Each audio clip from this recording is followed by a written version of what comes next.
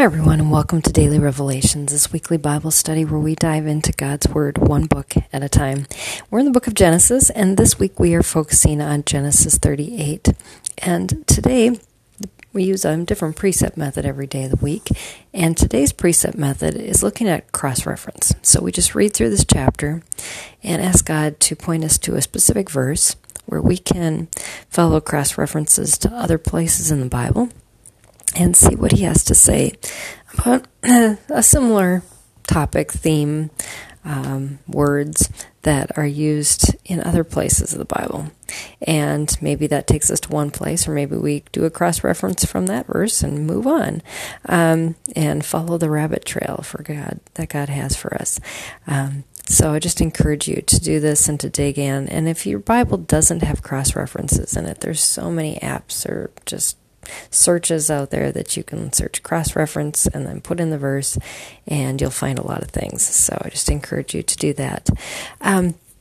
So the verse that God brought out more than anything else in this chapter, as I read through it again today, was in verse 26. Judah says of Tamar, "She is more righteous than I." And we're called to righteousness, and internally we know this. Judah knew this.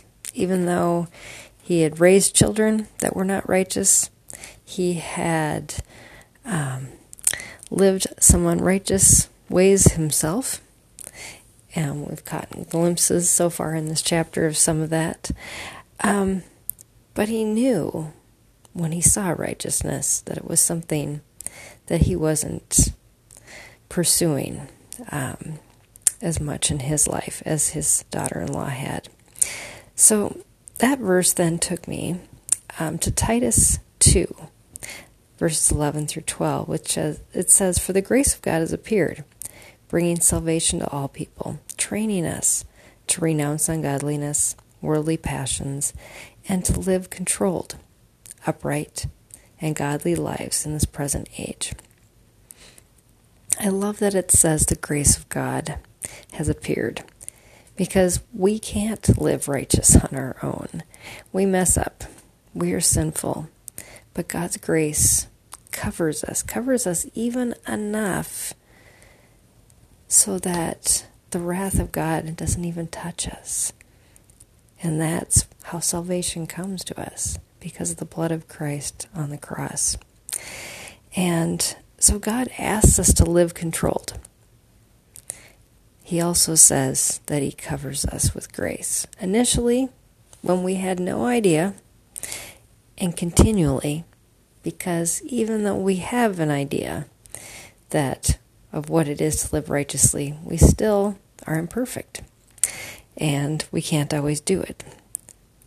But here is where it even gets more interesting. As I move to Revelations 14:12, it says, "Here is the call for endurance of the saints who keep the commandments and their faith in Jesus."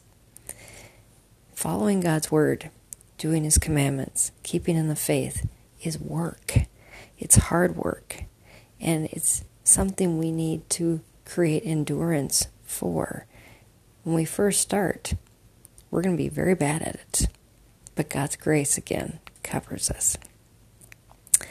And then we get better at it. We get trained by it. But still, we fail.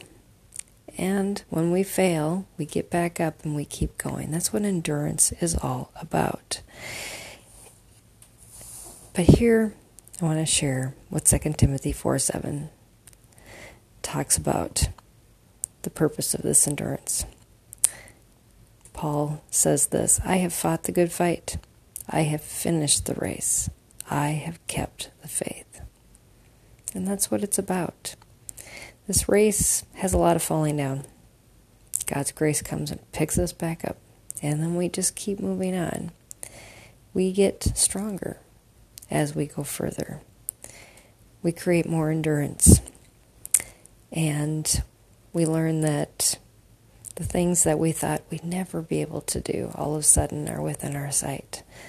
The places we didn't think we'd ever reach are now so easily obtained because we've been strengthened by that path.